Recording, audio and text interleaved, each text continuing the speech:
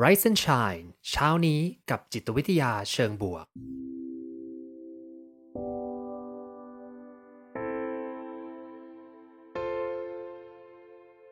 สวัสดีครับยินดีต้อนรับเข้าสู่พอดแคสต์เพื่อทุกท่านอยู่กับผมภูมิธีรพุทธปิติชัดผมเป็นอาจารย์มหาวิทยาลัยและผู้คลั่งไคล้เกี่ยวกับเรื่องราวของจิตวิทยาเชิงบวกและการนำไปประยุกต์ใช้ในชีวิตประจำวันรวมทั้งการทำงานในองค์กรเหมือนเช่นเคยนะครับผมจะมาส่งกำลังใจให้ทุกท่านออกไปทำชีวิตให้น่าใช้ในทุกๆวันกันนะครับRise and Shine เนี่ยก็ขอขอบคุณซิกนาประกันภัยด้วยนะครับที่ร่วมสนับสนุนการสร้าง Forward Thinking Community เพื่อให้คุณได้คิดและทำเพื่อชีวิตที่ดีของคุณนะครับวันนี้เนี่ยเราจะมาคุยกันในเรื่องของ Curiosity นะครับหรือว่ามุมมองของความช่างสงสัยที่ไม่ใช่ความช่างสงสัยทั่วๆไปแต่ว่าเป็นการใช้ในพื้นที่ทำงานเนาะว่าเราจะสามารถจุดประกายความช่างสงสัยเหล่านี้ได้อย่างไรบ้างวันนี้คือหัวข้อที่จะคุยกันนะครับผมต้องชวนคุยอย่างนี้ก่อนว่าจริงๆแล้วพอพูดถึงเรื่องความช่างสงสัยเนี่ยบางทีมันก็อาจจะไปกันไม่ค่อยได้กับองค์กรบางองค์กรเหมือนกันเนาะเวลาเราทำงานจริงจังแล้วก็เราจะบอกว่าองค์กรหลายๆองค์กรเนี่ยจะมีเหมือนกับคล้ายๆกับสตรัคเจอร์บางอย่างนะเหมือนกับกฎระเบียบที่เราต้องไปทำตามใช่ไหมก็คือทุกครั้งที่เข้าไปตั้งแต่เริ่มต้นเลยนะ orientation เข้ามาเราก็จะมีการรับเป็นแพ็กเกจนะว่าเนี่ยคือคู่มือนะสมัยก่อนจะมีคู่มือพนักงานใช่ไหมครับบางองค์กรก็ยังมีอยู่นะสมัยนี้ก็อาจจะเป็นดิจิตอลละคู่มือพนักงานหนาปึกเลยนะบอกว่าอะไรต้องทำบ้างนะบางทีก็ไม่ได้อ่านกันก็พยายามจะไปนั่งฟังใน orientation นะแล้วก็จะมีกฎระเบียบต่างๆเต็มไปหมดเลยหรือบางทีนะถ้าทำงานไปในองค์กรใหญ่ๆเนี่ยบางทีเราก็ค่อยๆเรียนรู้กฎระเบียบเหล่านั้นจากการได้ลองผิดลองถูกเนาะคือทำไปแล้วอาจจะพลาดแล้วก็เพิ่งมารู้ว่าอ๋อมันมีกฎระเบียบตัวนี้ด้วยที่เราไม่รู้มาก่อนอันนี้คือองค์กรขนาดใหญ่อาจจะเป็น traditional organization นะองค์กรที่เป็นแบบดั้งเดิมยุคใหม่ๆที่เป็นสตาร์ทอัพเป็น entrepreneur ทั้งหลายที่ออกมานะก็อาจจะน้อยลงแต่มันก็ยังมีรูปแบบระเบียบความคิดต่างๆที่เป็นทิศทางที่องค์กรต้องการนะไม่ว่าจะเป็น founder ที่เขาตั้งองค์กรไว้แล้วเขาอยากที่จะให้องค์กรของเขาเนี่ยไปในทางนั้นนะก็จะมีวัฒนธรรมบางอย่างที่อยากจะให้เราไปด้วยกันซึ่งพอมันผ่านไปนานๆเนี่ยกลายเป็นว่าความคิดความช่างสงสัยเนี่ยมันแทบจะไม่ได้เป็นส่วนหนึ่งของการทำงานเท่าไหร่นะเพราะว่าเราอะทำตามสิ่งที่มันเป็นแพทเทิร์นอยู่แล้วมันเป็นสิ่งที่เราคาดหวังว่าจะต้องทำนะแรกๆอาจจะมีบ้างแหละแต่ว่าพออยู่ในระบบนานๆก็อะรู้อยู่แล้วล่ะว่าเข้าไปวันนี้เราจะต้องทำอะไรมีทาสอะไรบ้างที่เราต้องทำนะเพราะฉะนั้นความช่างสงสัยกับการทำงานนะดูไม่ใช่เป็นสิ่งที่เข้ากันได้ง่ายขนาดนั้นนะโดยเฉพาะในทางจิตวิทยาองค์กรนะครับ ซึ่งเรื่องเนี้ยมันมีจุดสังเกตที่สำคัญมากๆเลยคือในแต่ละปีนะมันก็จะมีวารสารที่ตีพิมพ์เรื่องราวของไอเดียต่างๆในการทำงานอย่างเงี้ยนะครับผม journal ที่มีชื่อเสียงมากเลยก็คือ Academy of Management Journal นะก็คือเป็นเหมือนกับเขาเรียกว่าเป็นจุดสูงที่สุดของคนในสายผมเลยเนาะคือจิตวิทยาองค์กรหรือว่าพฤติกรรมองค์กรเนี่ยก็อยากที่จะไปตีพิมพ์ใน journal นี้นะเพราะว่าเป็น journal ที่เข้ายากแล้วก็ถือว่ามีผู้ที่เก่งๆที่เป็น reviewer อยู่ในนั้นเยอะนะคราวนี้เขาทุกปีเขาก็จะมีการรวบรวมนะก็เป็นเอาไอเดียที่มีความสำคัญแล้วก็เป็นไอเดียที่อยู่ในกระแสในช่วงนั้นเนี่ยเอามารวบรวมแล้วก็เป็นรีวิวออกมาว่ามีอะไรที่เกี่ยวข้องกับเรื่องนั้นบ้างเพราะฉะนั้นเวลาที่ผมจะหาไอเดียหรือว่าจะเริ่มทำวิจัยเนี่ยส่วนใหญ่ก็จะไปดูรีวิวพวกนี้ว่าเขาพูดถึงเรื่องอะไรบ้างแล้วมันจะมีเป็นเหมือนกับ reference ให้เต็มไปหมดเลยนะว่าคนนั้นพูดเรื่องนี้ไว้คนนี้พูดเรื่องนั้นไว้รวมไว้เป็นก้อนเดียวกันซึ่งสะดวกมากๆในการใช้งานคราวนี้สิ่งที่น่าสนใจก็คือเรื่องของความช่างสงสัยในการทำงานเนี่ยครับมันไม่ค่อยมีเพิ่งมามีตีพิมพ์ปีแรกเนี่ยที่เป็นการรวมเอาไอเดียทางจิตวิทยาเกี่ยวกับ curiosity at work เนี่ยความช่างสงสัยในการทำงานเนี่ยไม่ พิ่งมาตีพิมพ์ปีนี้เองนะปีนี้คือไม่ใช่สิปีนี้คือปีที่แล้วสิงหา2021นะครับซึ่งก็เลยแปลกใจมากๆเลยว่าทำไมเนาะทั้งที่เรื่องนี้มันดูเป็นเรื่องที่อยู่กับชีวิตประจำวันของเราเนาะทำให้ผมมานั่งคิดเหมือนกันว่าอ๋อจริงๆแล้วมันอาจจะเพราะว่ามันอยู่ในบริบทของการทำงานนี่แหละแล้วก็ที่เล่าไปตอนแรกว่าพอเราอยู่ในองค์กรที่มันมีความเป็นสตรัคเจอร์มากๆมีแผนที่ต้องให้เราทำตามมีวัฒนธรรมที่เข้มข้นเนี่ยมันทำให้เราไม่ได้ถูก encourage หรือว่าถูกกระตุ้นให้มีความช่างสงสัยเท่าไหร่ดีไม่ดีบางองค์กรบอกว่าความช่างสงสัยเนี่ยเป็นศัตรูด้วยซ้ำเนาะใช่ไหมว่าอย่าถามมากทำไปเถอะเนาะ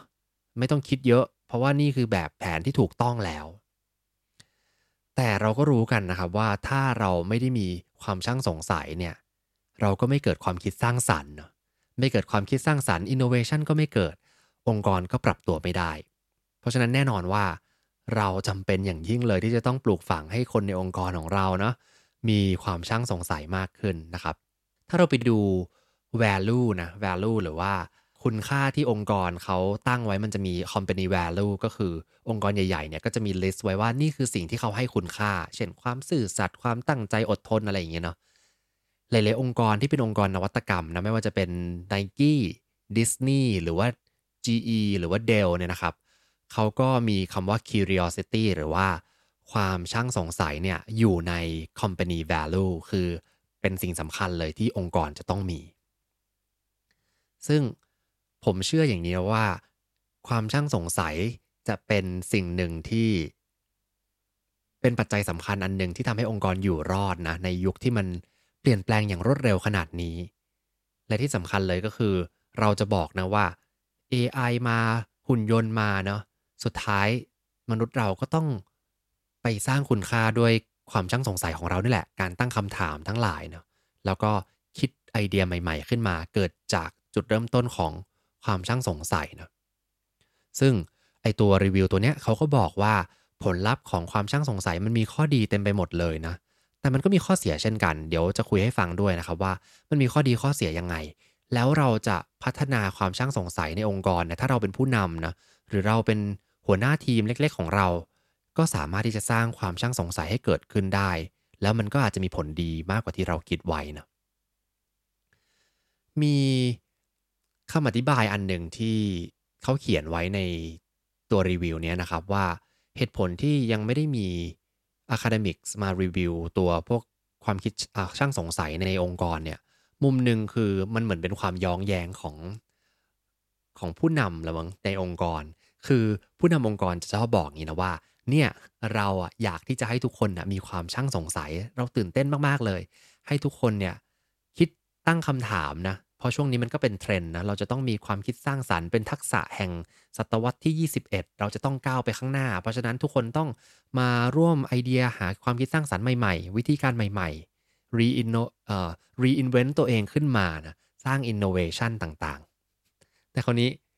ปากก็พูดไปนะแล้วก็บอกว่าเราจะต้องการเปลี่ยนแปลงใช่ไหม3.0 4.0 5.0อะไรก็ว่ากันไปนะแต่ว่าอีกมุมหนึ่งอะเราก็รู้สึกแหละหัวหน้าเรานี่คือหัวหน้านะผู้นำทั้งองค์กรทั้งหลายรู้สึกว่าเฮ้ยแต่ถ้าเราปล่อยเขาไปช่างสงสัยมากเกินไปเนี่ยมันเสียเวลางานหรือเปล่านะมันจะไม่ได้เนื้องานที่เขาต้องการหรือเปล่ามันก็เลยเป็นความย้อนแย้งตรงที่ว่าเขาอยากจะได้เยอะแต่ ก็ไม่อยากให้พนักงานเนี่ยใช้เวลามากเกินไปกับการไป explore ไอเดียนะใช้เวลาคิดสร้างสรรค์หรือว่าใช้เวลากับการที่จะตั้งคำถามช่างสงสัยเพราะบางทีเวลาไอเดียมันเริ่มพาไปเนี่ยมันอาจจะไปต่อได้คุยฟุ้งกันไปได้เรื่อยๆนะแต่ว่าไม่ได้มานั่งทำงานใช่ไหมงานหลักมันก็วุ่นวายอยู่แล้วก็อาจจะไม่ได้ทำเสียประสิทธิภาพหรือเปล่า ก็เลยเป็นเหตุผลหนึ่งที่มันไม่ได้ถูกพูดถึงในการทำงานมากขนาดนั้นในมุมมองของนักจิตวิทยาที่จะเข้าไปศึกษาเรื่องพวกเนี้ยนะครับเพราะองค์กรเองก็ดูอยากได้แต่ก็ไม่ได้อยากได้มากขนาดนั้นก็เลยไม่ใช่เรื่องหลักเรื่องหลักอาจจะเป็นเรื่องของความพึงพอใจนะ engagement ในที่ทำงานอย่างมีประสิทธิภาพเป็นอย่างไรบ้างนะแต่ในยุคนี้เนี่ยปฏิเสธไม่ได้เลยว่าเรื่องนี้สำคัญและเราจะทำยังไง ให้เราสร้างเรื่องนี้ให้เหมาะสมนะแล้วก็ลดข้อเสียเพิ่มข้อดีของมันให้ได้มากขึ้นบ้างเนาะ มีงานวิจัยไปดูเหมือนกันครับว่าคนที่ปล่อยให้ทีมงานเนี่ยมีความสงสัยมากๆมันมีด้านมืดเหมือนกันเหตุผลที่หัวหน้าทั้งหลายเขากลัวเนี่ยมันก็มีจริงอยู่เหมือนกันนะเช่นเรื่องของการลาออกเนาะหรือว่าการเปลี่ยนงานบ่อยๆคือถ้าเกิดว่าผู้ตามคนเนี้ยหรือว่าทีมงานลูกน้องคนเนี้ยพนักงานคนนี้เนี่ยเป็นคนที่ช่างสงสัยมากๆเลยแล้วชอบคิดไปข้างหน้าตลอดเวลาเลยมีความ curious กับเรื่องต่างๆ เขาก็จะ curious ถึงตัวเองด้วยนะคิดช่างสงสัยถึงตัวเองด้วยว่าเอ๊ะองค์กรนี้มันเหมาะสมกับเราหรือเปล่านะแล้วก็เปลี่ยนงานนะกลายเป็นว่าก็ทำให้องค์กรสูญเสียคนสำคัญไปแล้วก็ต้องมานั่งเสียเงินหาจ้างคนเพิ่มด้วยนะอันนี้คือมุมหนึ่งอีกมุมหนึ่งเนี่ยมีความเชื่อมโยงกันระหว่างความช่างสงสัยในตัวคนนะสมมติว่าเขาไปวัดว่าคนนี้มีความช่างสงสัยในชีวิตมากน้อยนะแล้วกลุ่มคนที่มีความช่างสงสัยมากเนี่ย มีความสัมพันธ์นะมีความสัมพันธ์กับเรื่องที่อาจจะเป็นเรื่องที่ไม่ได้ดีขนาดนั้น เช่น เขาจะกล้าเสี่ยงในเรื่องที่ไม่ควรจะเสี่ยงนะหรืออาจจะเป็นคนที่เขาไปดูไปถึงที่เรื่องของ substance abuse นะคือพวกที่อาจจะเป็นเรื่องของการสูบบุหรี่การติดเหล้าทั้งหลายนะการติดยาเสพติดคืออันนี้ก็คือศึกษาแบบความสัมพันธ์คร่าวๆนะหรือด้วยความที่เขากล้าเสี่ยงมากขึ้นเนี่ยก็อาจจะไปเป็นเหมือนกับทำในสิ่งที่ ไม่ควรเนาะเช่นไปสอดแนมเพื่อนร่วมงานนะอยากรู้อยากเห็นนะอาจจะไปแบบว่าไปแอบดูแชทเพื่อนเขานะไปเปิดดูอีเมลเพื่อนอย่างงี้นะหรือบางทีไปถึงกับการที่ไปมี violence ในการทำงานนะแบบว่าพูดจาไม่ดีหรือว่าทำเรื่องไม่ดีในองค์กรนะซึ่งอันเนี้ยเป็นด้านไม่ดีของ curiosity ที่นักวิจัยเนี่ยศึกษาแล้วพบความสัมพันธ์อยู่ แต่ว่าไม่ได้เป็นความสัมพันธ์ที่เข้มข้นขนาดนั้นนะมันมีความเป็นไปได้อยู่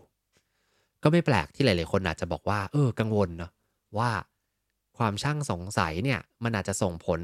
ให้กับเรื่องไม่ดีมากกว่าเรื่องดีหรือเปล่าแต่ยืนยันตรงนี้เลยนะว่าจริงๆแล้วเรื่องดีเนี่ยมีมากกว่าแล้วโอกาสที่เรื่องไม่ดีเหล่านั้นจะเกิดขึ้นเนี่ยผมว่ามันเป็นส่วนผสมของบุคคลแต่ละคนด้วยเนาะความช่างสงสัยเป็นแค่ตัวตั้งอันหนึ่ง ไปรวมกับลักษณะนิสัยส่วนตัวบางอย่างอาจจะทำให้เกิดเรื่องไม่ดีขึ้นหรือคนนั้นเป็นคนที่ทำในสิ่งที่องค์กรไม่ต้องการแต่ด้านดีเนี่ยคุ้มกว่าเยอะเลยครับหลายๆเรื่องเลยนะไม่ว่าจะเป็นเรื่องของการทำงานที่ดีขึ้นนะการทดลองไปดูว่าคนที่มีความคิดช่างสงสัยมากๆเนี่ยมีมีแนวโน้มที่จะทำงานได้ดีกว่าคนทั่วๆไปแล้วก็พิจารณาเรื่องของความฉลาดแล้วก็ personality แล้วด้วยนะ แสดงว่าถ้าบูสต์ความช่างสงสัยในคนเนี่ย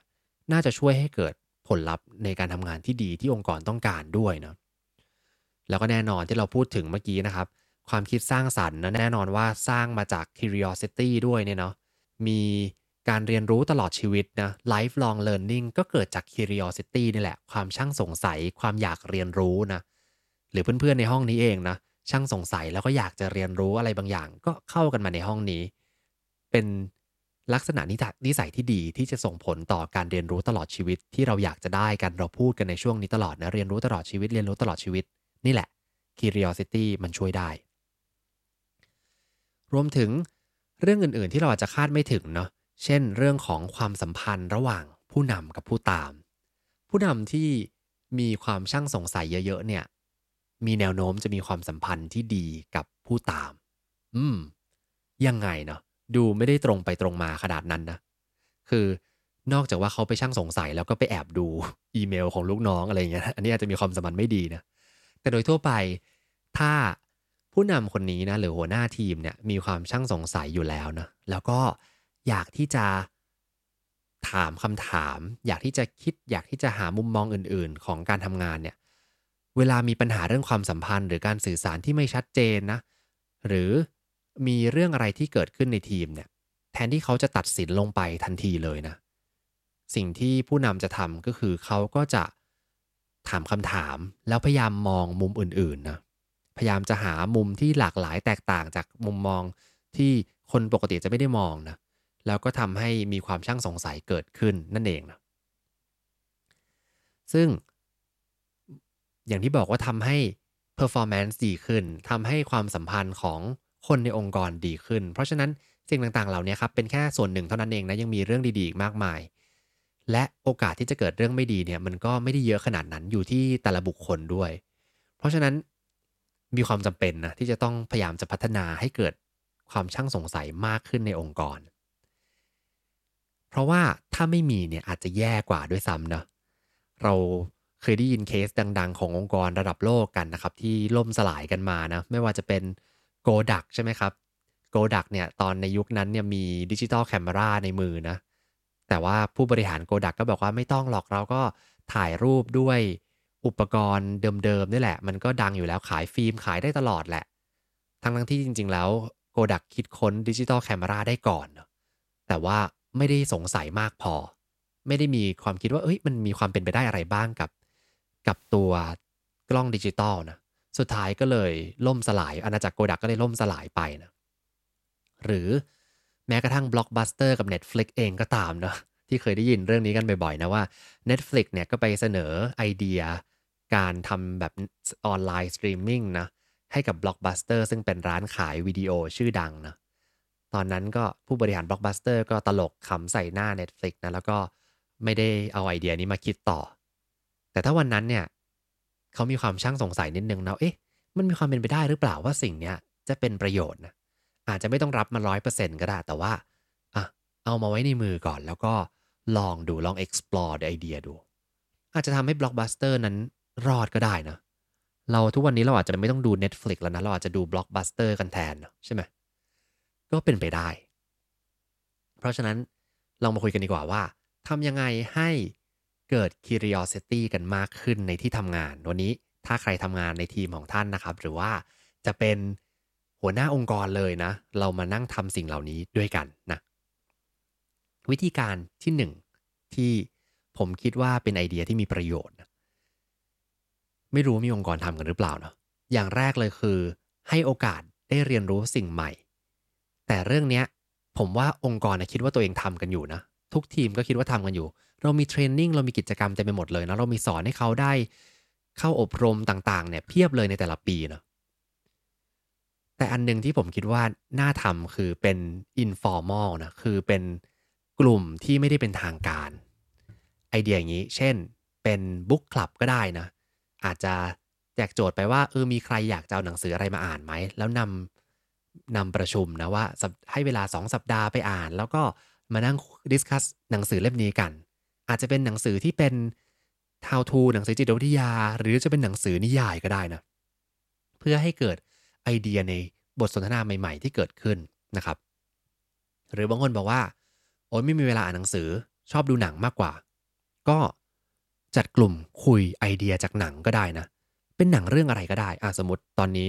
ผมดู Emily in Paris อยู่นะซีซั่น2ก็ดูจะไม่เกี่ยวกับงานเลยนะแต่ว่าโอเคลองมาดิสคัสกันซิว่ามันเกิดอะไรขึ้นใน Emily in Paris นะก็มีเมื่อวานดูถึงโมเมนต์ที่ตลกมากก็คือชาวอเมริกันนะเราจะใช้ฟาเรนไฮต์นะส่วนคนทั่วโลกก็จะใช้เซลเซียสนะมันก็จะมีการคำนวณมีบทสนทนาว่าจะต้องคำนวณยังไงนะซึ่งผมขำลั่นเลยเพราะว่าผมเองเนี่ยก็มีบทสนทนานี้กับเพื่อนเหมือนกันก็คือเราจะต้องมานั่งคิด c ส่วน 4เท่ากับ f ลบ32ส่วน9นะแล้วก็มานั่ง4ส่วน5ใช่ไหมแล้วก็มานั่งกับข้างกันนะไม่รู้ว่าทำไมไม่ Google ก็จบแล้วนะแต่ว่านั่งคิดเวลาคิดฟาเรนไฮต์เป็นเซลเซียสเนี่ยมุมอย่างเงี้ยสมมุติว่าไม่ได้เกี่ยวกับการทำงานเลยนะแต่ว่าถ้ามีดิสคัสหนังเนี่ยผมก็จะเอาเรื่องนี้ไปคุยแล้วก็อาจจะลองมานั่งจุดประกายก็ได้ว่าเอ๊ะมันมีการทำงานเป็นทีมครั้งไหนไหมที่เราคิดว่าเราพูดภาษาเดียวกันอยู่แต่ว่าจริงๆแล้วเขามองจากคนละเรื่องเลยนะจากคนละภาษากันเลยนะเช่นเขาบอกว่าโอ๊ยวันนี้90องศาร้อนจังเลยนะเราก็บอกว่าบ้าไปแล้ว90องศานี่มันอยู่ไม่ได้แล้วนะแต่ที่ไหนได้เขาพูดในมุมฟาเรนไฮต์นะก็เป็นไปได้เหมือนกันเพราะฉะนั้นไอเดียใหม่ๆเนี่ยอาจจะไม่ต้องเกิดจากการกระทำที่มันเป็นทางการไปอบรมจริงจังแต่เกิดจากการเรียนรู้จากบริบทที่ไม่เป็นทางการก็ได้นะเอาประเด็นมาเรียนรู้ร่วมกันก็จุดประกายความช่างสงสัยได้เช่นเดียวกันอันที่สองนะครับคือสร้าง mindset ให้เกิดความช่างสงสัยที่เป็นผลลัพธ์ปลายทางไม่ใช่กระบวนการสร้าง mindset ให้เกิดความช่างสงสัยที่เป็นผลลัพธ์ปลายทางไม่ใช่กระบวนการหมายความว่ายังไงนักวิจัยแบ่ง ความช่างสงสัยเป็น2กลุ่มนะกลุ่มแรกเนี่ยคือความช่างสงสัยที่เราทำเพราะเป็นเครื่องมือเพื่อจะไปหาผลลัพธ์อะไรบางอย่างนะเช่นเราจะต้องการสร้างนวัตกรรมใหม่นะ iPhone จะต้องผลิตมาทุกปีเราไปอยู่ในบริษัท Apple เราจะต้องคิดออกมาเนี่ยความช่างสงสัยเป็นส่วนหนึ่งของการทำงานแล้วก็ต้องมีเพื่อให้เกิดเป้าหมายอะไรบางอย่างแต่มันไม่ได้อยู่ในใจเรานะ แต่อีกกลุ่มหนึ่งครับกลุ่มที่ควรจะสร้างให้เกิดขึ้นมากๆเนี่ยคือช่างสงสัยเพราะว่าอยากที่จะเรียนรู้อยากที่จะสำรวจไอเดียเหล่านั้นเพราะมันสนุกยังไงล่ะเราจะทำให้เกิดเรื่องนี้มากขึ้นได้ยังไงบ้างซึ่งอันนี้แหละเป็นโจทย์ยากขององค์กรมากๆเลยเพราะองค์กรเราจะบอกว่าเราจะต้องการสร้างผลลัพธ์สูงๆเนาะแล้วก็ต้องการได้ผลลัพธ์ทันทีได้ประสิทธิภาพทำในเวลาอันน้อยให้ได้ผลลัพธ์มากๆ แต่พอจะมานั่งฟุ้งกับไอเดียนะงานหาทำทั้งหลายนะคิดนู่นคิดนี่ที่ไม่ได้เกี่ยวข้องกับตัวเนื้องานเนี่ยมันดูไม่ได้มีผลลัพธ์ทันทีนะแต่มันเป็นการจุดประกายความช่างสงสัยในตัวทีมงานของเราและผลลัพธ์เนี่ยมันจะกลับมาเองแต่อาจจะเป็นระยะไกลนิดหนึ่งนะเพราะฉะนั้นสร้างบรรยากาศอย่างเงี้ยครับให้คนสนุกแล้วก็อินกับความคิดสร้างสรรค์กับความช่างสงสัยกับเรื่องต่างๆได้นะอันเนี้ยช่วยได้เพราะฉะนั้นลองสร้าง mindset ให้ความช่างสงสัยเป็นผลลัพธ์ปลายทางไม่ได้เป็นแค่กระบวนการเพื่อจะไปถึงเป้าหมายอะไรบางอย่างนะครับอันที่3นะครับวิธีการสร้างความช่างสงสัยในที่ทำงานคือการเปลี่ยนสภาพแวดล้อมเนาะเช่นจัดห้องใหม่ไหมเปลี่ยนที่ประชุมไหมว่าปกติเปลี่ยนห้องประชุมใช้ห้องประชุมนี้ลองเปลี่ยนที่นะหรือลองเปลี่ยนห้องประชุมไม่มีหลายที่มีที่เดียวลองปรับรูปแบบการวางโต๊ะดูไหมเนาะ ลองปรับเก้าอี้ดูเปลี่ยนที่นั่งดูนะหรือจัดโต๊ะทำงานของเราเปลี่ยนรูปแบบไปวางของใหม่นะจัดห้องที่บ้านใหม่ก็ช่วยได้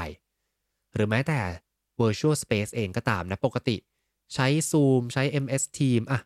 ลองไปใช้แอปพลิเคชันอื่นไหมตอนนี้มีเต็มไปหมดเลยนะเพื่อให้ได้ไปมีความรู้สึกใหม่ๆเกิดขึ้นไอความรู้สึกที่มัน fresh ที่เกิดขึ้นกับตัวเราเนี่ย มันปลุกความช่างสงสัยได้เหมือนกันเนาะความรู้สึกใหม่ๆเนี่ยทำได้จากการเปลี่ยนสภาพแวดล้อมทำให้เขามีความคิดที่ตั้งคำถามกับเรื่องต่างๆมากขึ้นนะมันเปิดสมองเขามากขึ้นอันนี้คือข้อที่3นะครับข้อต่อมานะข้อที่4คือสร้างให้เกิดคำถามโง่ๆเกิดขึ้นนะครับผมคำถามโง่ๆคือว่าทำให้ทุกๆคนเนี่ย กล้าที่จะพูดกล้าที่จะคิดกล้าที่จะทำเนาะเรื่องเนี้ยผมเคยคุยไปใน EP หนึ่งนะถ้าใครมาไม่ทันลองไปตามฟังได้นะครับชื่อว่า EP ว่า psychological safety นะก็คือความปลอดภัยทางจิตวิทยานะซึ่งอันนั้นมีเชิญแขกรับเชิญเป็นอาจารย์ทิพย์มาด้วยแล้วก็มี EP แยกอีก EP หนึ่งด้วยนะครับเล่าไปเยอะเลยว่าความปลอดภัยทางจิตวิทยามันสำคัญยังไงในการสร้างทีมที่ดีนะ ให้ทุกคนกล้าลองผิดลองถูกไม่มีคำถามไหนเป็นคำถามที่ผิดนะไม่มีคำถามไหนที่คนถามมาแล้วจะขำนะในในที่มหาลัยผมเนี่ยที่ในคลาสผมเนี่ยก็จะพยายามทำอย่างนั้นเหมือนกันถ้ามีคนถามคำถามแปลกๆแล้วมีเพื่อนขำนะผมก็จะเหมือนกับพูดให้กับคนที่ขำเลยนะว่าไม่เห็นต้องขำเลยนะเพราะคำถามเป็นคำถามที่น่าสนใจแล้วก็ลองเอาคำถามเนี้ยมาคุยต่อดูว่าทำไมเขาถึงตั้งคำถามนี้ สร้างสเปซให้คนรู้สึกว่าเขากล้าที่จะพูดอะไรก็ได้ มันก็จะทำให้เขากล้าคิดอะไรก็ได้ที่นอกกรอบเนอะแล้วก็ทำให้บรรยากาศมันดีด้วยนะไม่เครียดเกินไปอย่างเดียว อันนี้คือข้อที่4นะครับ แล้วก็ข้อสุดท้ายนะข้อ5สำคัญมากๆเลยถ้าจะสร้างความช่างสงสัยในที่ทำงานนะปลุกความช่างสงสัยควรมากๆเลยที่จะมาจากผู้นำนะคือถ้าเราเป็นผู้นำเองก็ดีเลยครับใช้โอกาสนี้เต็มที่เลยนะแต่ผู้นำเนี่ยจะต้องแสดงให้เห็นด้วยนะว่าตัวเองเนี่ยก็ช่างสงสัยไปด้วยนะเช่น เรื่องหนึ่งที่ผมว่าเป็น challenge มากๆเลยถ้าใครเป็นผู้นำทีมหรือว่าต้องไปนำประชุมต่างๆเนี่ยนะครับลองดูนะลองทำดูสิ่งนี้คือปกติเวลาเราประชุมเนี่ยมันจะมี agenda บางอย่างใช่ไหมมันจะมี list agenda เต็มไปหมดเลยแล้วผมก็ทำนะผมก็จะบอกเลยว่า5นาทีนี้คุยเรื่องนี้นะอีก10นาทีเราจะไปคุยเรื่องนี้ก็จะมี agenda เป๊ะๆเลยเพราะผมไม่ชอบความไม่ชัดเจนนะผมต้องการ structure ในการจะประชุมคราวนี้ สิ่งที่เกิดขึ้นก็คือหลายๆครั้งถ้าเราไปยึดติดกับสตรัคเจอร์ตรงนี้มากเกินไปเนี่ยมันไม่จุดประกายความคิดสร้างสรรค์หรือว่าความช่างสงสัยเพราะว่าทุกคนก็รู้อยู่แล้วว่ามันจะต้องไปตามนี้นะหน้าที่ก็คือแค่เข้ามาประชุมเสนอไอเดียบ้างหรือนั่งเฉยๆแล้วก็จบไปลองหางานประชุมบางครั้งอะครับลองจัดเวลาให้มันเกินกว่าปกตินิดหนึ่งก็ได้นะแล้วก็ลองคุยประเด็นงานอะไรให้เสร็จกระชับแล้วลองให้โอกาสนะ ให้คนในที่ประชุมเนี่ยตั้งคำถามแล้วลองให้เขาเนี่ยเปิดพื้นที่ให้กับการคิดนอกกรอบแล้วก็มีความช่างสงสัยเกิดขึ้นนะคือยอมที่จะให้ประเด็นที่มันน่าสนใจเนี่ยแทรกเข้ามาได้นะอาจจะทำ agenda ที่เป็น agenda ที่ค่อนข้างหลวมๆเนาะอาจจะมีเวลาที่มากกว่าปกติเช่นเราจะให้เวลา discuss เรื่องนั้นประมาณ10นาทีก็ขยายเป็นครึ่งชั่วโมงแล้วเวลามีใครที่พูดประเด็นไหนน่าสนใจขึ้นมาเนี่ยผู้นำที่เป็นคนนำประชุมอยู่อาจจะแบบว่าเฮ้ยไอเดียนี้ดีนะลองมาตีประเด็นกันเพิ่มไหมลองมาคิดเพิ่มไหมพอทำอย่างนี้ได้ครับมันก็จะกลายเป็นวัฒนธรรมเล็กๆของทีมเราเนาะและถ้ามันมาจากผู้นำที่ทำให้เห็นว่าเรากล้าที่จะออกนอกประเด็นแล้วก็ยอมที่จะเหมือนเอนเตอร์เทนความคิดใหม่ๆนะ จะทำให้คนกล้าที่จะคิดแล้วก็กระตุ้นให้เขาเกิดความช่างสงสัยมากขึ้นนะดีไม่ดีเนี่ยเขาจะเตรียมตัวไปเลยด้วยซ้ำนะก่อนประชุมเขาเห็นอ agenda เหล่านี้นะเขาอาจจะคิดเลยว่าเฮ้ย agenda หัวข้อนี้ไอเดียเนี้ยเดี๋ยวเราจะเอาไอเดียนี้เข้าไปเดี๋ยวเราจะไปตั้งคำถามอยากรู้เหมือนกันว่าจะทำยังไงมันก็จะทำให้เกิด curiosity ความช่างสงสัยในการทำงานเกิดขึ้นเรื่อยๆเนาะแต่แน่นอนทำยากเพราะว่าถ้าเราทำไม่ดีนะกลายเป็นว่า ออกนอกเรื่องไปยาวคนก็รำคาญว่าทำไมถึงต้องมานั่งประชุมนานขนาดนี้ก็ไม่สนุกอีกนะทำยังไงให้ทุกคนเนี่ย engage กับเรื่องนี้ได้นะถามเลยทีละคนว่าเฮ้ยคิดยังไงกับเรื่องนี้นะมีคำถามใหม่ๆไหมมีความคิดแปลกๆไหมทำให้มันเป็นนอร์มขององค์กรนะครับก็จะทำให้คนเนี่ยมี curiosity เพิ่มขึ้นได้เนาะ ก็ประมาณนี้นะครับ5เรื่องนะครับในการจุดประกายไฟความช่างสงสัยในการทำงานนั้นหนึ่งคือการให้โอกาสในการเรียนรู้สิ่งใหม่นะทำให้มันเป็น informal ให้มันเป็นเรื่องที่ไม่เป็นทางการเรื่องสนุกๆเรื่องอื่นดึงเข้ามาในการทำงานครับพูดคุยเพิ่มเติมอย่างที่2คือการสร้าง mindset ให้มองความช่างสงสัยเป็นผลลัพธ์ปลายทางนะสนุกกับความได้คิดต่างๆไม่ใช่แค่กระบวนการอย่างเดียวนะ อย่างที่3คือการปรับเปลี่ยนสภาพแวดล้อมให้มันมีไอเดียใหม่ๆเกิดขึ้นอย่างที่4คือส่งเสริมให้เกิดคำถามโง่ๆนะครับแล้วก็สร้างพื้นที่ปลอดภัยให้เขาได้เรียนรู้สุดท้ายเลยคือต้องเริ่มจากผู้นำที่ส่งเสริมความช่างสงสัยนั้นแสดงเป็นตัวอย่างให้เกิดขึ้นแล้วก็นำประชุมยอมที่จะเบี่ยงประเด็นไปคุยเรื่องอื่นได้ด้วยนะครับผมอันนี้คือ5ประเด็นนะโอเค พอดีเห็นมีพี่โจยกมือขึ้นมาพี่โจมีประเด็นอะไรเสริมผมไหมครับผมดีเลย โอ้ตั้งใจตั้งใจเลยอะรอว่ามีข้อที่5ไหมเพราะว่าอยากจะมาเสริมข้อ คที่รับ5นี้เลยค่ะสวัสดีอาจารย์บูมสวัสดีทุกท่านด้วยนะคะสวัสดีครับพี่โจเออจะบอกว่าที่ Creative Talk กับที่ RGB 72เนี่ยค่ะคือเรา define บริษัทเราว่าเป็น Creative Communication Company ใช่ไหมคะอืมกับเป็น Creative Hub นะ Creative Community Hub อย่างเงี้ยค่ะ เพราะฉะนั้นไอ้เรื่องการตั้งคำถามหรือการชั่งสงสัยเนี่ยคือเป็นต้องเป็นเหมือนเป็นนอร์มในบเป็นริษัทเลยเป็น อะค่ะ DNA เลยเนาะใช่ไหมใช่อืใช่โดมยเฉพาะเรามีผู้นำของเรา เป็นตัวอย่างที่ดีคือมากอืมใช่พี่โจ้อะเลยจะบอกว่าข้อ5ที่บอกว่าผู้นำนี่แหละต้องเป็นตัวอย่างของ curiosity เนี่ยมันมีผลจริงๆนะคือจะบอกว่า DNA ของหลายๆบริษัทเนี่ยก็เกิดจาก founder หรือว่า อืม CEO คนที่บริหารจริงๆนะคะแล้วก็culture บางอย่างเกิดจาก HR ของในองค์กรก็มีผลเหมือนกันหรืออะไรแบบเนี้ยแต่คือจะบอกว่าตัวอย่างอันเนี้ยมีน้องหม่อนน้องแพรวกำลังเข้ามาเนี่ย คือสิ่งหนึ่งที่พี่โจ้อะชอบพูดเป็นแบบคำติดปากขำๆนะคือการทำงานที่ RGB 72และ Creative Talk เนี่ยสิ่งที่ยากอย่างเดียวเลยนะคือการทำงานให้เสร็จ คือมันไม่ใช่ว่าเราเละเทะนะไม่อืมันไม่ใช่มๆๆอย่างนั้นแต่มันคือมันหมายความว่าทุกครั้งที่เสร็จเราก็ยังมีคำถามอีกอะว่าแบบอืมเอาอีกไหมไปต่อนะเอไปอๆๆเออคำพูดที่พี่เก่งมักจะพูดติดปากเลยแบบมันดีแล้วนะแต่ แล้วอืเราก็จะมรู้นะเอ้ยมันดีนะแต่ แต่ผมว่ามันยังไปอย่างงี้ได้อีกหรืออะไรแบบเนี้ยซึ่งแบบพาร์ตเนี้ยพี่เก่งเขาจะทำได้ดีมากก็คือการเป็นผู้นำในการที่จะเป็นตัวอย่างของ Curiosity การประชุมหลายๆครั้งก็จะเป็นอย่างที่อาจารย์ภูมิว่านะคะก็คือบางทีก็จะมีแบบวงล้อมหาสนุกอย่างช่วงแบบที่โควิดหนักๆมากแล้วเราต้องอยู่บ้านกันอย่างเงี้ยค่ะคือน้องๆเฉามากใช่ไหมอืมเราไม่ได้เจอกันหรืออะไรเงี้ยพี่เก่งก็ enlight ขึ้นมาว่างั้นเรามีวงล้อมหาสนุกก็คือไม่มีอะไรดาวน์โหลดแอปพลิเคชันขึ้นมาตัวหนึ่ง แล้วก็ใส่ชื่อพนักงานเข้าไปแล้วก็ปั่นฟึ้งอเช้าา นี้ใครจะได้กินไอติม เออก่อนที่จะเข้าสู่เนื้อหาการประชุมอะไรเงี้ยแต่ถามว่าเคยมีฟีดแบ็กไหมว่าแบบมันนานเกินไปอันนี้มันก็อาจจะย้อนกลับไปที่ข้อ4ก็คือถ้าบอกว่าพาร์ทของการสร้าง curiosity เนี่ยเป็นพาร์ทที่พี่เก่งเขาถนัดเนี่ยพี่โจ้อาจจะถนัดในพาร์ทของการสร้าง psychological safety อืสร้างพื้นคือ ที่ปลอดภัย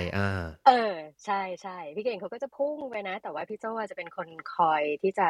สังเกตน้องๆนะคะเช่นแบบคนไหนวันนี้ปิดกล้องหรือว่าคนไหนวันนี้เปิดมาแล้วแบบหน้าหมองหรืออะไรเงี้ยเราจะคอยเก็บ detail เล็กๆน้อยๆแล้วเราคอยจะเก็บตกด้วยว่าในที่ประชุมครั้งเนี้ยมีใครที่ยังไม่ได้เสนอความคิดเห็นแล้วพี่ก็จะทำคล้ายๆอย่างที่อาจารย์ภูมิว่าค่ะคือบางทีความเห็นของบางคนน่ะเขาพูดมาแป๊บหนึ่งแล้วเพื่อนปัดตกไปใช่ไหมพี่อืมโจ้ก็อาจจะแบบเฮ้ยตะเกียเหมือนได้ยินพี่อูกำลังจะพูดอะไรนะหรือบางคนเขาเปิดไมค์เสร็จแล้วเขาปิดไปอะไรเงี้ยคือเหมือนเขาจะหาจังหวะแทรกไม่ได้พี่โจ้จะคอยสังเกตอย่างเงี้ยสร้างพื้นที่ psychological safety ซึ่งมันก็จะ reflect กลับมาอีกว่าเขาจะกล้าพูดเช่นเขาก็จะมีฟีดแบ็กมาเมื่อตอนปลายปีบอกว่าเนี่ยกิจกรรม knowledge sharing หรืออะไรพวกเนี้ยมันสนุกดีนะแต่บางทีรู้สึกว่าเสียเวลาอืเสียเวมลาเกินไปในการที่จะมาฟังเรื่องนอกเรื่องอะไรเงี้ยเขาอยากจะกลับไปโฟกัสกับงานต่อหรืออะไรประมาณเนี้ยนะคะ อืมก็มาเสริม2เรื่องนี้กับอีกเรื่องหนึ่งที่อยากจะช่วยเสริมแล้วก็อันนี้เผื่อเป็นอาจารย์ภูมิจะเป็น topic ในครั้งต่อๆไป โอ้ดีเลยครับผม Cur จ curiosity ดมันมากับอีกเออ curiosity มันมากับอีกเรื่องหนึ่งที่สำคัญมากๆแล้วพี่โจ้พยายามเทรนแล้วก็เป็นเรื่องยากเหมือนกันนะเพราะว่าพี่โจ้พี่เก่งเองก็พยายามเทรนตัวเองเรื่องนี้เหมือนกันก็คือการตั้งคำถามที่ดี อืมอาเมื่อเราสงสัยแล้วเราจะตั้งคำถามที่ดีได้ยังไงเพราะว่าจริงๆแล้วคำตอบที่ดีไม่สำคัญเท่ากับคำถามที่ดีนะอืมอืมคือบางครั้งอาจารย์ภูมิหรือพี่โจ้เองไปเป็นสปีกเกอร์เนี่ยถ้ามี moderator ที่ดีบางทีเฮ้ยเรารู้สึกแบบโอเพนในการที่จะตอบหรือบางครั้งจเราตอบในริงเรื่องที่แบบใช่ไหมอืมบางทีเราแบบเปิดใจแล้วแบบเรานึกเรา enlight บางอย่างเราตกตะกอนพร้อมไปกับคำถามด้วยซ้ำอะไรอย่างเงี้ยใช่เพราะฉะอืมนั้นอีกเนาะอีกเรื่องหนึ่งอันเนี้ยพี่ว่าก็อยากจะฟังอาจารย์ภูมิอาจจะเป็น ให้ให้การบ้านผมซะเลย ซะงั้นขออภัยนะคะอาจารย์อันนี้เป็นคำตอบอัตนัยแล้วกันนะคะให้มาตอบ ครับ ในครั้งต่อไปให้เวลา30คนาทีในการอธิบาย ใช่ curiosity จะดีได้พี่ว่าถ้าเขาอืมมีทักษะในการตั้งคำถามที่ดีเขาก็จะได้คำตอบที่ดีเพื่อที่จะทำให้เขารู้สึกดีในการที่เขาจะชั่งสงสัยต่อไปประมาณนี้ค่ะโอ้โฮยอดเยี่ยมมากเลยครับพี่โจ้ขอบคุณเอมากๆเลยที่ค่ะมาแชร์ผมชอบคือประเด็นหนึ่งที่ผมอยากคุยเพิ่มอีกนิดหนึ่งนะครับพี่โจ้ไม่รู้สะดวกหอืรือเปล่านะมๆค่ะคือได้ค่ะเราจะชอบพูดว่าการเป็นผู้นำมันยากมากเพราะว่ามันจะต้องทำในสิ่งที่เป็นสิ่งตรงกันข้ามกัน2อย่างหลายๆอันอืมนะหลายๆเซตเขาจะเรียกว่า balancing act คือต้องบาลันซ์กัน2เรื่องนะเช่นจะต้องดุอืมด้วยแล้วจะต้องใจดีด้วยนะหรือจะต้องแบบเข้มงวดด้วยแล้วจะต้องแบบว่าคอยดูแลเขาด้วยอย่างเงี้ยส่วนเรื่องเนี้ยก็เหมือนกันนะเช่นผู้นำจะต้องการผลลัพธ์อะไรบางอย่างให้เกิดขึ้นและในอีกมุมหนึ่งก็คือต้องการให้เกิดความคิดสร้างสรรค์หรือเกิดความช่างสงสัยเกิดขึ้นซึ่งมันดูย้องแย้งกันนะมันดูขัดแย้งกันน่ะอืซึ่งผู้มนำที่ดีอะจะต้องบาลันซ์2เรื่องนี้ไปได้แต่พี่โจ้พูดไปประเด็นหนึ่งซึ่งเป็นครั้งแรกที่ผมคิดเรื่องนี้เลยนะคือหอืลายๆครั้งมเนี่ยผู้นำอาจจะไม่ได้ต้องเป็นคนบาลันซ์เองคนเดียวเนาะ คืออาจจะเน้นหนักไปในทางใดทางหนึ่งแล้วก็มีคนมาซัปพอร์ตอย่างเป็นพี่โจอย่างเงี้ยเข้ามาก็ถือว่าเป็นผู้นำอีกคนหนึ่งที่เข้ามา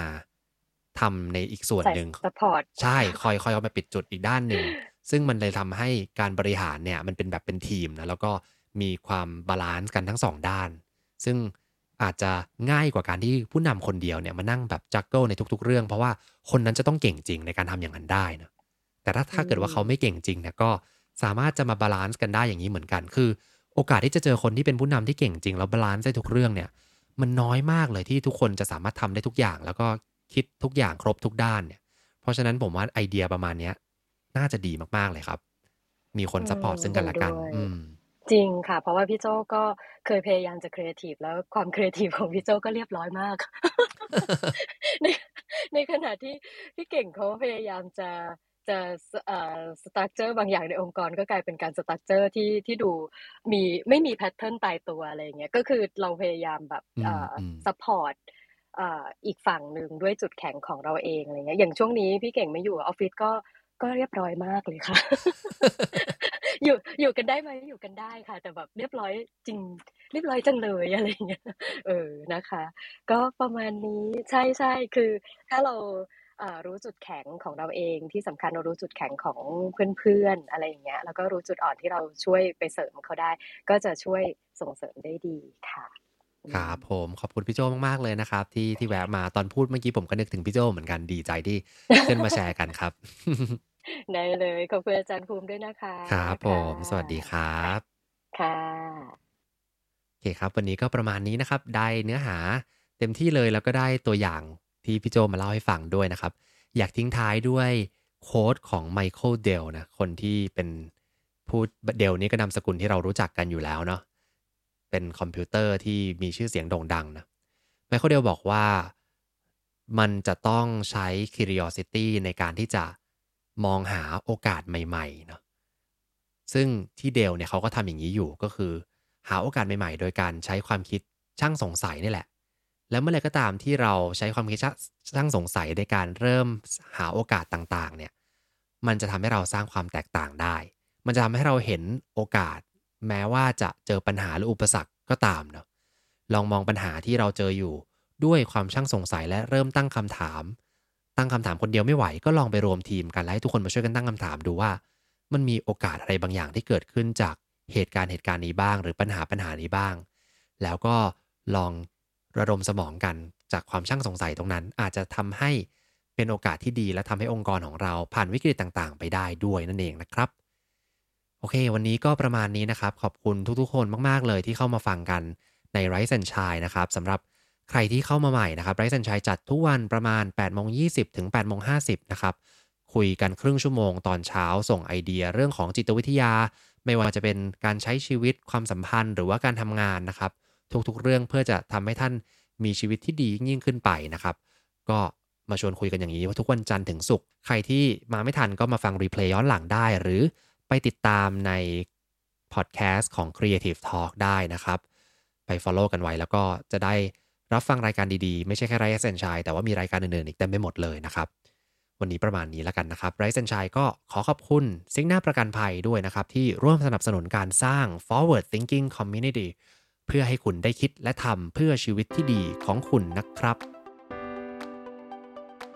ขอบคุณที่ติดตามหากสนใจคอนเทนต์แบบนี้อย่าลืมกด subscribe ตามช่องทาง podcast ของท่านและสามารถติดตาม Facebook Group โดย search Rise and Shine เช้านี้กับจิตวิทยาเชิงบวกวันนี้ขอให้ทุกท่านมีความสุขออกไปทำชีวิตให้น่าใช้ออกไปตามหา what makes your life worth living กันนะครับ